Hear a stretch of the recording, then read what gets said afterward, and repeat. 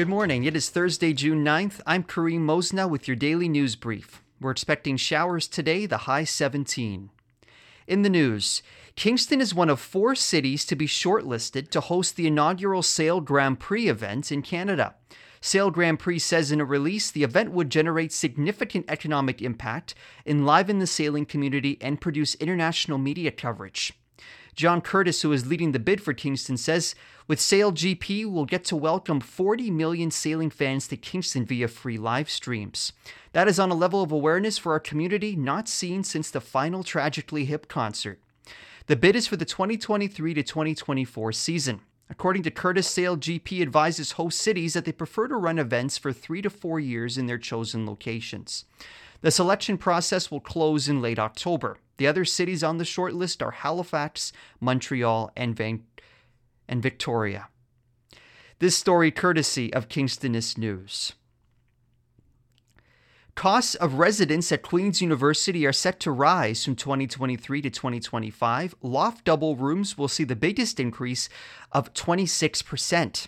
Loft double rooms are single rooms converted into shared spaces. A statement from Queen's says the increase reflects the cost of the full meal plan and shared room. A loft double currently costs just under $9,000. By 2025, it will be valued at $12,000.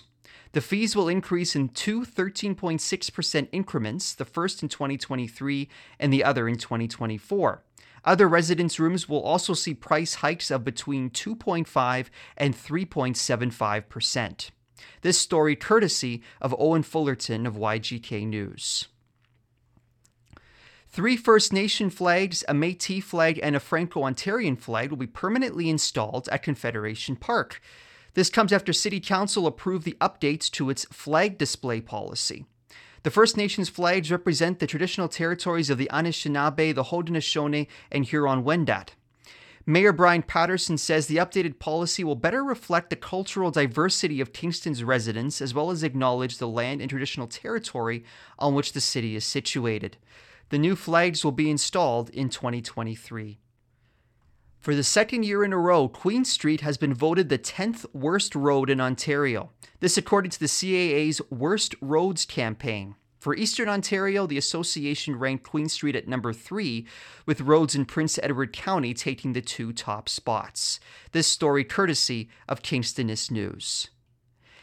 And that's all for your daily news brief. I'm Kareem Mosna. If you have any news tips, email me news@cfrc.ca.